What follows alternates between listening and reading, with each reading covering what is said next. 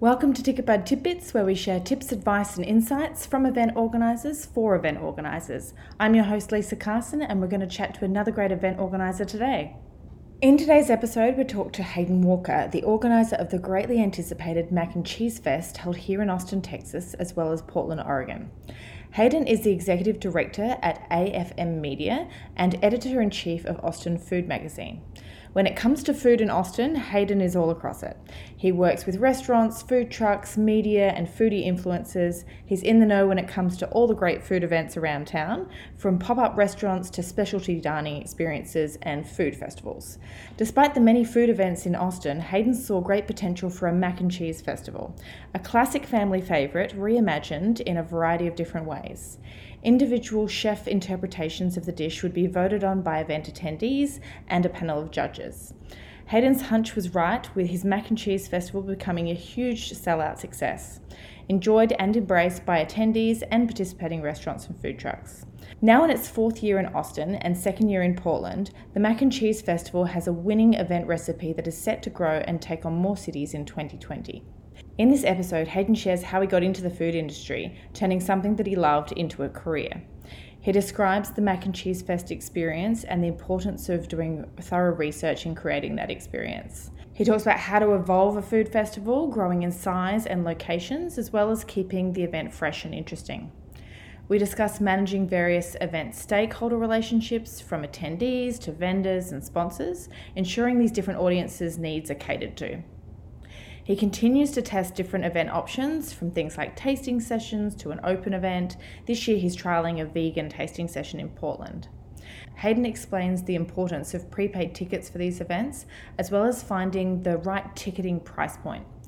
Hayden shares other great insights, from preparing vendors for success to managing media press passes, event promotion, event day gate management, and much more.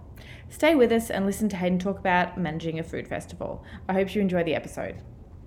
Hi Hayden, welcome to the podcast. Thank you for having me. As Editor-in-Chief of Austin Food Mag, you're the man with his finger on the pulse for all things food in Austin. Can you tell me a little bit about your role? So yes, I've been doing this for about 6 years, and I've been part of the food evolution of Austin and seeing the progression of restaurants come and some go, and then with the evolution of food trucks and everything that has to do with food in Austin, and of course food festivals and events and things like that. So my role is to make sure that people know about it. Well, as someone, I'm new to Austin, so I've been like, what are all these different places to discover, plus all the food trucks on top of it. So. Well, you could definitely gain some weight if you have the money to spend on the food. It's a good problem to have, lots of good options to eat. Exactly. And then your path to get where you are is really interesting. So I love hearing about people who sort of start off down one path and then go, no, this isn't really my passion, the thing I love. How can I make a living out of what I love? For you, it was food, and you ended up doing something very different. Sure. I mean, I started just doing it as a hobby. I was in the insurance business and finance business, and that's not the most exciting world. Money's decent if you're good at it, but on the flip side, it's just not. Most people don't go to school being like, you know what, I can't wait to grow up and do this. Then excited about it in the morning. Right. Yeah. Like, people want that exciting job, but some people don't know what that means. Yeah. And I was just bored, and I was a big fan of watching like diners, drive-ins, and dives, and all those like Travel Channel food shows. And then I just said, I'll just do one on YouTube, which I did. So I started a YouTube channel about food. So we visited restaurants in Austin, and eventually I met a certain amount of people that said, hey, why don't we basically collaborated and said, hey, let's start a magazine, a food magazine. And there was only one other one in town. And we said, well, yeah, let's try it out and let's do it. So we did. We did 2 issues, and the original publisher moved on to other things. And then when I took over as publisher and editor, we just said, well, let's just do everything online as a blog. Yeah. And so that's essentially what it is, but we still keep the name, the magazines, because essentially we are running things very similar. Had you had any involvement in a magazine before that? No, I had experience with writing, but it wasn't really in a role of a journalist. It was more like I would write stories. I've written a few short short films, screenplays, none of which you probably have ever seen. But yeah, I had some experience in that, and I was just like, well, I'm interested in this. And when I started, I had no intention of like, oh, this is going to be business. I was just like looking for something to do, and plus I like food. And it evolved. And so that was in a world before, like, social media was around, obviously, but it wasn't what it is today. A lot of people, when they start something similar, it's like, okay, well, now Instagram is a big thing or whatever it is. And so people have the objective of wanting to start it based on what they're going to get out of Instagram. Yes. Or social media. So, which is fine. It's completely fine, but the game is changed, and motives might be slightly different. But at the end of the day, it is an exciting, transition if you can make that happen in your life. Yeah. So my next question is, what career advice would you give to your younger self? So as a younger person, it's funny. I would always tell everyone when I was younger, I felt like I was ahead of my game when I would say you have to be open to a lot of things, especially in the progression of any business you take part of, because everything changes. Mm-hmm. And the way technology has evolved, it changes quicker than it's ever changed, ever. Yeah. And so I knew that would happen with our business and our world, I should say, of social media and blogging and things like that. Who is not very many people get to print as much anymore. And I knew that was going to happen. I didn't realize social media would be as big of a deal, but I knew it would be a big deal as far as the way it's become, especially with Instagram. So I would just continue to tell myself, like, be open to everything, watch what you're doing. At the same time, don't be closed-minded to anything that comes around. I can't go back in time and say, hey, this new app's going to come out. If you only knew about it and invest in it, that would be amazing. Getting a time machine. Go back and invest in this. Stuff. Yeah. I think mine would be don't worry so much. Yeah. Like, just give things a try. Like, I always thought I had to have all the answers. Yeah, and true. So now I'm just like, no, if you just keep walking in the direction of things you enjoy doing and keep trying different things and, different doors that open, you never know where you're going to end up. Yeah, I learned from a long time ago, before I even started any career. My parents and my grandfather was really good about telling me, like, how to set expectations for your life. Sometimes you're going to fail, and it's okay if you do, because that's how you learn how to overcome the next thing. And so in planting that seed in my head, okay, great. You're going to screw up sometime. You just have to minimize it and then learn from it. So, you don't want to wreck your life, but you do have to take some risks. Yeah. Take chances to do something. And that's how I came up with an event, a festival. I know. So that's your love affair with food has now gone over into a food festival, the Mac and Cheese Festival. So what appealed to you about doing that?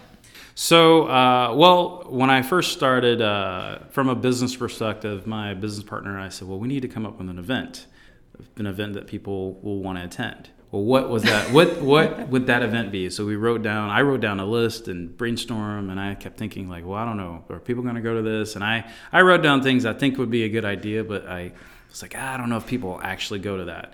And then I said, well, what's my favorite food? Barbecue is my favorite food, but we already have a barbecue festival, so I can't do that. Then I said, well, I love mac and cheese. Oh, mac and cheese festival would be amazing.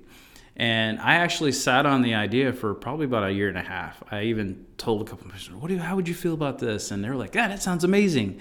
And I was like, I don't know. I started second guessing myself. But then I was like, I know it's a good idea. Everyone else I say it's a good idea, and I better create it before someone else does. Yeah. And so I went ahead and did it, and now we're here at year 4. Yeah, so this is the 4th year in Austin and the 2nd year you're doing it in Portland, in Oregon.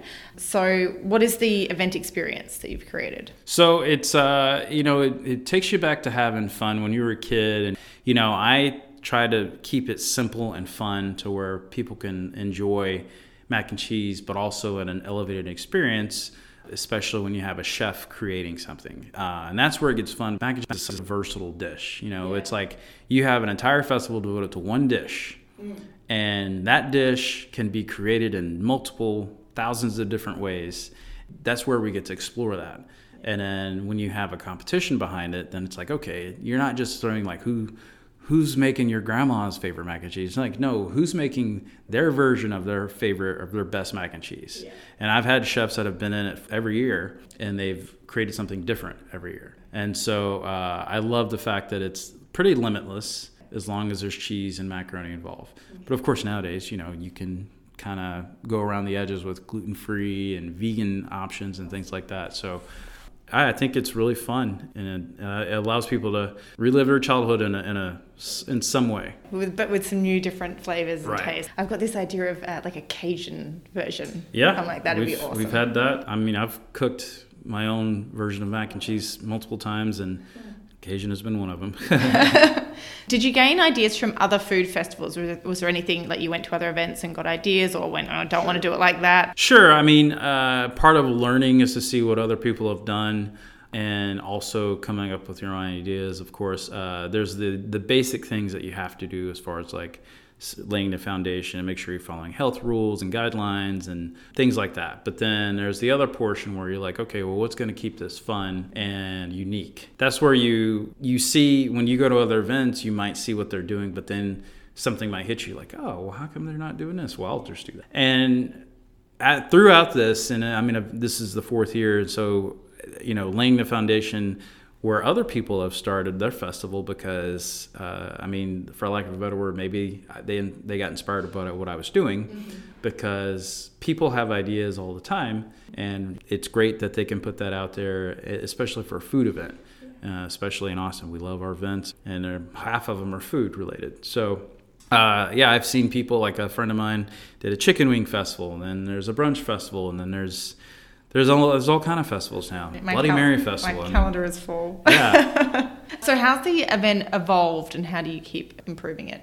So the idea was to start small. So the first year we only had like 18 or 20 vendors. The next year we had like almost 30. Okay. The third year we had a couple of small issues, but I think we only had 22 vendors. And it was still fine. We just had it was just one of those days like, oh man, it was rainy. We had a little problem with the electricity, like the generator. So it was like our hiccup year. That's like what I refer to it as. And I'm like, all right, year 4, we're getting back on track. It's bigger because we're going to have more vendors this year. I think so far we have like 31 vendors. Nice. We've added some more. We've elevated the VIP area, because when you get an option to get a general admission ticket and a VIP ticket, and then VIP, you get to enter the venue early, an hour early, and you get to try all the mac and cheese without fighting, too many lines. And then there's the VIP lounge, which will have additional vendors that you won't have in the general area as well. Okay. So it's extra tasting. Right. So what is your vision for the Mac and Cheese Festival? Do you want to hold it in more cities, keep growing it? Yeah, absolutely. Next year we have other cities already planned in the works. So Dallas, we're looking into Dallas, hopefully in the spring. Seattle, we're looking hopefully in the spring or the early summer.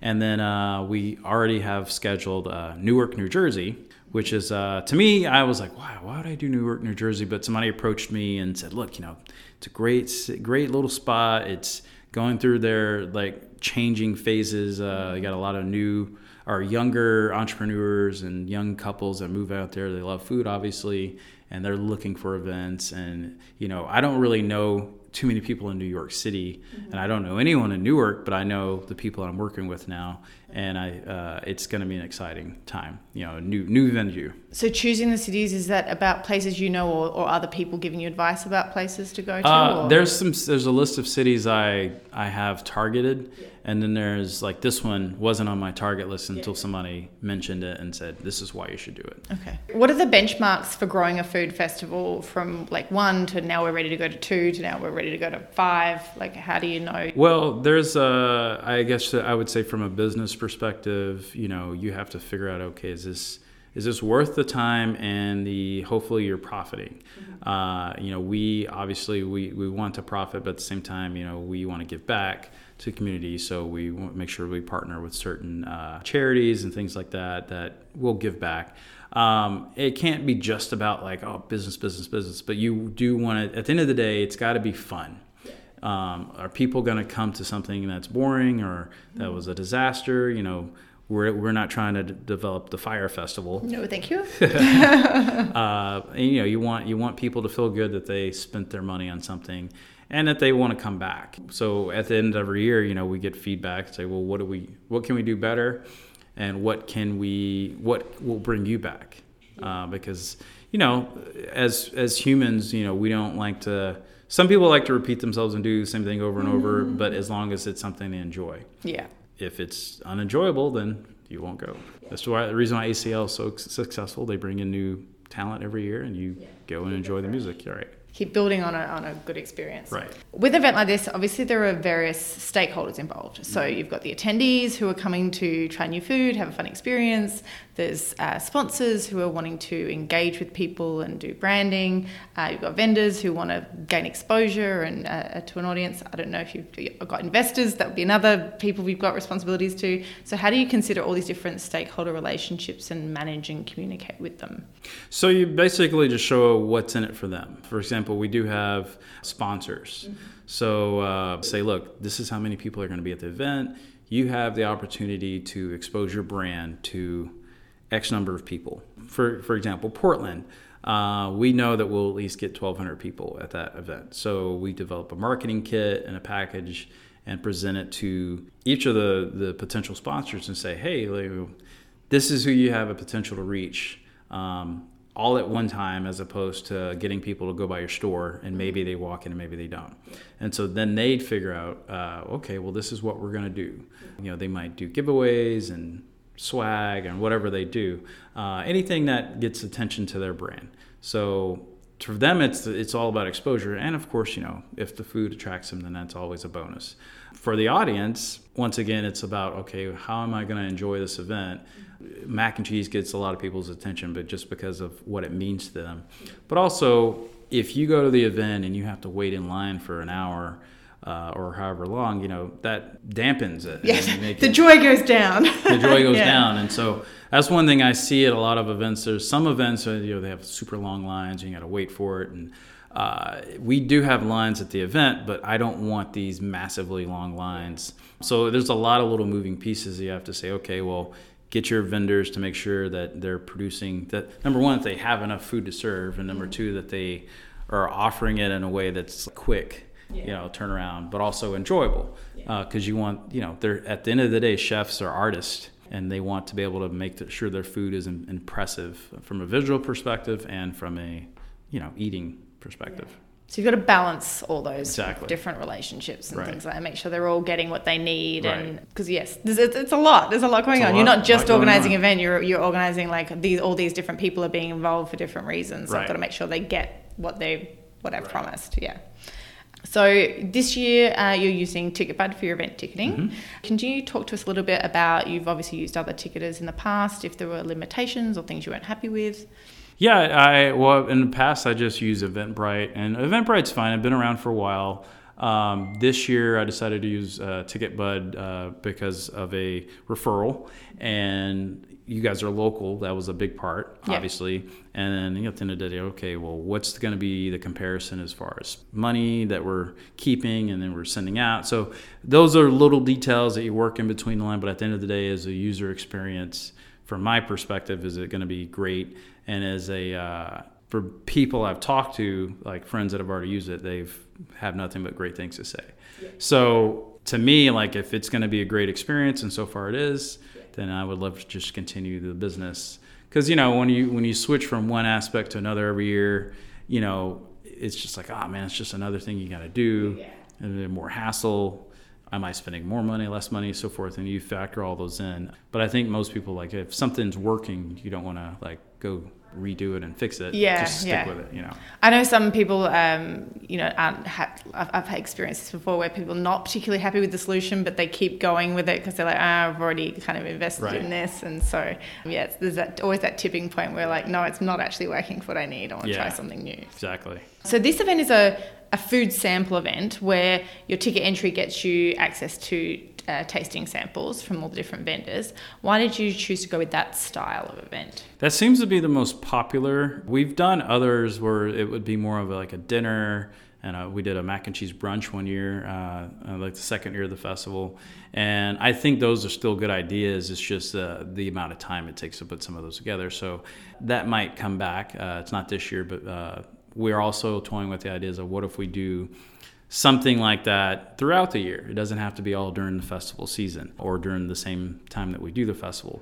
But with the advent of us doing other cities, that's just something we have to add into the schedule. So it means, I have to bring on more people to the team to help out with the organization of these things. I just think it's an evolution, like what works this year, we'll have to see if it works next year, you always have to push the envelope to change something to make people like, oh, I got to go back for that. So the idea of getting people to prepay and then what they eat inside is free, is there a reason why you think that is a better way to go than letting them just pay when they get in there? Getting that money up front? I think the thing is, so what I've seen in the past, like for example, if you create an event on Facebook and you say, great, I'm RSVPing. Well, there's like literally 100 other events going on and you RSVP to that. And then there's the ones you at the time that you RSVP to it or you say, yes, I'm going to go to it, you actually might have the intention of going. But then there's the day of, and then things happen. And then if you didn't pay for it, you're like, well, I'm going to stay home and watch football. I don't lose anything. Yeah. Or I'm going to just hang out and not do anything. Because there's you didn't spend. You didn't lose anything. Right. Yeah. But if you've paid for a ticket, it makes a big difference. Yeah. Then we can relay that to the chefs. Yeah. Say, hey, this is how many food samples you need to have prepared. Yeah. So when it comes to that, that's really important because you don't want to have too much food and you definitely don't want to have too less. Yeah. So you have different ticket package options. So the Portland event is a little bit different to the Austin event. You've got like sessions for the Portland event. While we won't have as many people in the venue at once, the line should be pretty minimal. And then they get the food and hopefully get stuffed, and then they're happy. Then in Austin, we have a big, giant outdoor venue. So it's a 4-hour event where VIP gets like the extra hour basically, and general admission has 3 hours. I think it's all about what kind of resources do you have? Where is this going to happen? Because you want the attendees experience to be good. And it's interesting that you are running both events, so you'll get to see the difference and test it out. So an event like this has obviously really broad appeal and there's lots of different people to cater to. So how do you balance being inclusive of everyone, but you can't do everything? Well, this year we have a vegan session that we're doing in Portland. Portland is one of those cities where vegans are very prominent, and Austin is too, but very much more so in Portland.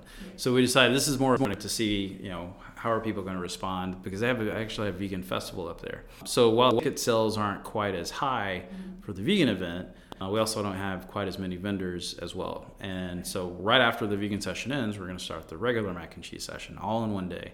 So we'll see how that works and see how it goes. And if it continues to work, then we'll expand on it for the next year. Because originally we were going to do vegan a whole different day. Okay. But then I started looking and it's like, well, if I do that, I have to rent the venue for a second day. Yeah. Which is, spending more money, and is it going to be worth it? And at the end of the day, it's, well, let's experiment. Let's test it. Yeah. So we'll see how it goes. But then, the number one question I do get a lot on top of that is, hey, there are going to be any gluten-free options. Yeah. And so I can't guarantee that, but we do. I've asked every vendor to consider that. I can't make them do it, but it's one of those things. It's like, that's the reality of the world we're in now. There's a lot of people that are gluten-free. Can you tell me a bit about working out expenses and, what you need to charge to make a profit and not hitting that, pricing tipping point where you're charging too much and now suddenly it's not valuable anymore? Well, in comparison to other festivals, I think our event is pretty fairly priced at $45 for a general admission ticket. And that includes, beverages and, of course, all the food you can eat. I've gone to some other events, like, say, the Barbecue Fest, which makes sense, but they charge, I think their lowest price ticket is like $80 or something. It might be 75, I can't remember, but it's more. Yes. And VIP is like 130 or something. So it's, because it's meat and it costs more to pay for that, it makes perfect sense. But at the end of the day, there's only so much food people can eat. And if they stuff themselves full of meat, then you have to ask yourself, did I get the value? But then you got to pay for the venue. You got to pay for all of these little things. We did the ticket prices for $45 because, well, when people think of mac and cheese, you're like, man, well, I'm going to spend $45 on mac and cheese. I could probably go spend half of that at a restaurant. So this is like you're going here to get food from multiple vendors, music, drinks, and have fun with your friends and all the things that we have that's included. So are you paying a little bit more than when you go to a restaurant? Sure. But you do that at any event. Any event you go to nowadays, that's an all-inclusive ticket. It's the format's pretty similar. You taste the sample items from each vendor. And some people have done that in the past and they moved on from that. Like now, there's some people that are like, oh, great, I just want to eat at restaurants now, or pop-up dinners or something like that. And those are great too. So this is where we are. This is what we're doing right now. Yeah. But we have the other ideas later to have, pop-up dinners and different like kind of experiences appeal to different people. So it depends. But this is like, it's almost like, you're going to a buffet kind of with multiple restaurants involved, as opposed to like, oh, you're eating at this one restaurant and just this is this one dish you're paying for, So were there any unexpected expenses in the first year that you hadn't considered? I don't think so. I think there's always something you're like, oh man, I didn't know that was going to be that expensive. Yeah, okay.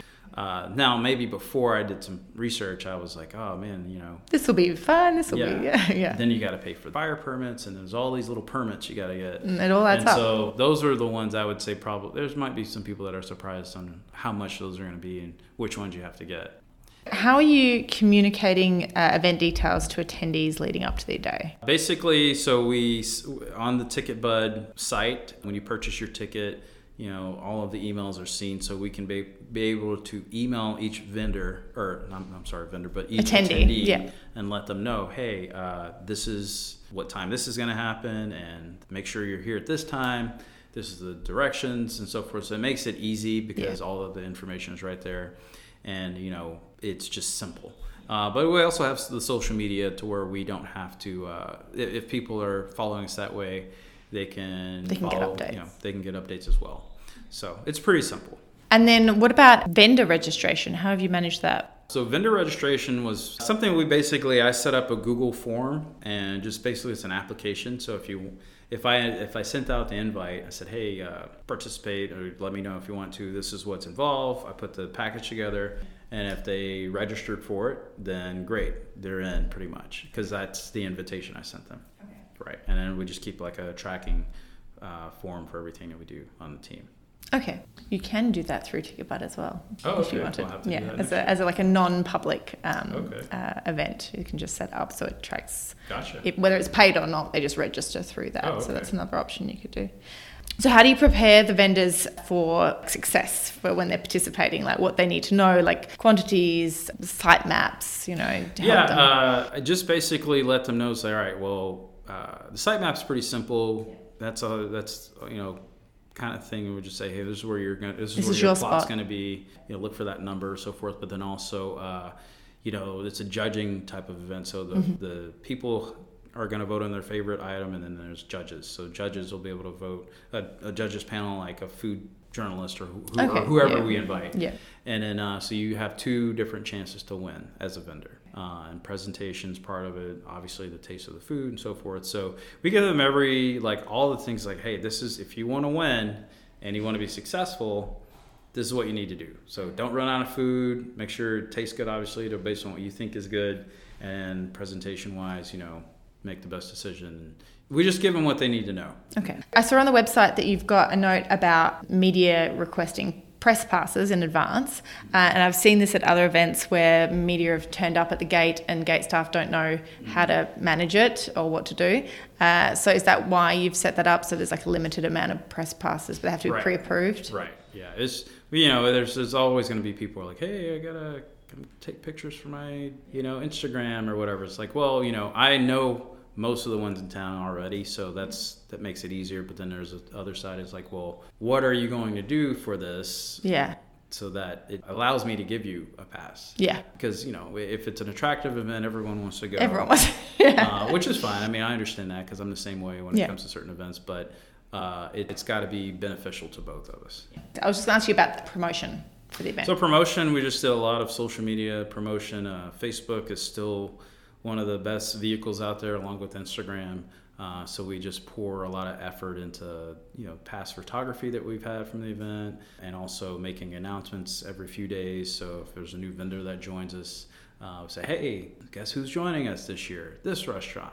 And maybe we'll get a picture of the dish and stuff like that. So it stay front of mind, because there's hundreds of things that people are doing daily. There's hundreds of events happening. And so, they might see it. They'll be like, oh, I want to go to that. But then there's I'll think about it later, because you got to figure out your finances or whatever, or your schedule. We'll basically all right, bam, here goes another picture of something that maybe you didn't realize before, or you didn't realize this vendor was involved. It's just basically staying in front of mind. Just keep putting it out there. Right. Yeah. And that's just part of, even if you're just running your own social media account like Instagram, you want to stay ahead of people's mind. Yeah, keep top of mind. And then what's the plan for the gate setup and management on the day to have the smooth process of going through the door? So we'll have a group of volunteers and a staff that'll be basically scanning everyone in. That way they get their tickets scanned in, they get their wristbands, and by the time the gate opens, most of them should be able to just walk on in, because they've already gotten their things that they needed. Scanned ahead of time. Okay, so move down the line and scan. And are you going to have separate lines for people who are buying tickets at the door? Well, if we don't sell out, yes. Okay. If we do sell out, then no. And then in the past, we've always sold out. So we'll see how that goes. Yeah, I'm anticipating we sell out again. And then how are you going to give people the tokens? Because are you using tokens for people voting? They almost look like bingo tokens or something, where you just give them, say, hey, drop it in the bucket, and that's what. In the past years, we used noodles, and for some reason that didn't seem to work. We would always run out of noodles. When you think you just bought enough noodles, we just go, how did we run out of noodles? How did we run out of those? Okay. And so I think it was just we misplaced a bag somewhere. But this year, I bought 3,000 of these little things, so we're not running out. So is that after they get through the door, there's a spot where they can collect them? No, we're just going to give it to them. The person that hands them a wristband will give them the... Also, this is your token, vote on... This is what your voting token is. Yeah, your voting is. Okay. My final thing, I was going to ask if there's any tips or advice you want to give to event organisers based on your experience. Just be ready for anything. Make sure you do a lot of research. Don't have too many expectations of everything being perfect, because you're going to have, something's going to go, I don't want to say wrong, but something might surprise you, and you're going to have some challenges along the way, but that's how you learn how to do it better the next year. So yeah, be open, or be ready. Be ready. Be prepared. Always be ready. Yeah. And then use TicketBud. Yes, we appreciate that, and it's great being involved this year. I look forward to coming to the event. So thank you so much for coming along and chatting with us today, Hayden. It was great to have you on the podcast. Thank you. The Portland Mac and Cheese Festival is being held Sunday, October 27 at Castaway, Portland. Right. The Austin event is Sunday, November 10 at Carson Creek Ranch. Tickets are on sale through TicketBud now, and I'll put the links on our podcast page. Yeah. Thanks for joining us, Thank you. Thanks everyone for joining TicketBud Tidbits. All right, thank you.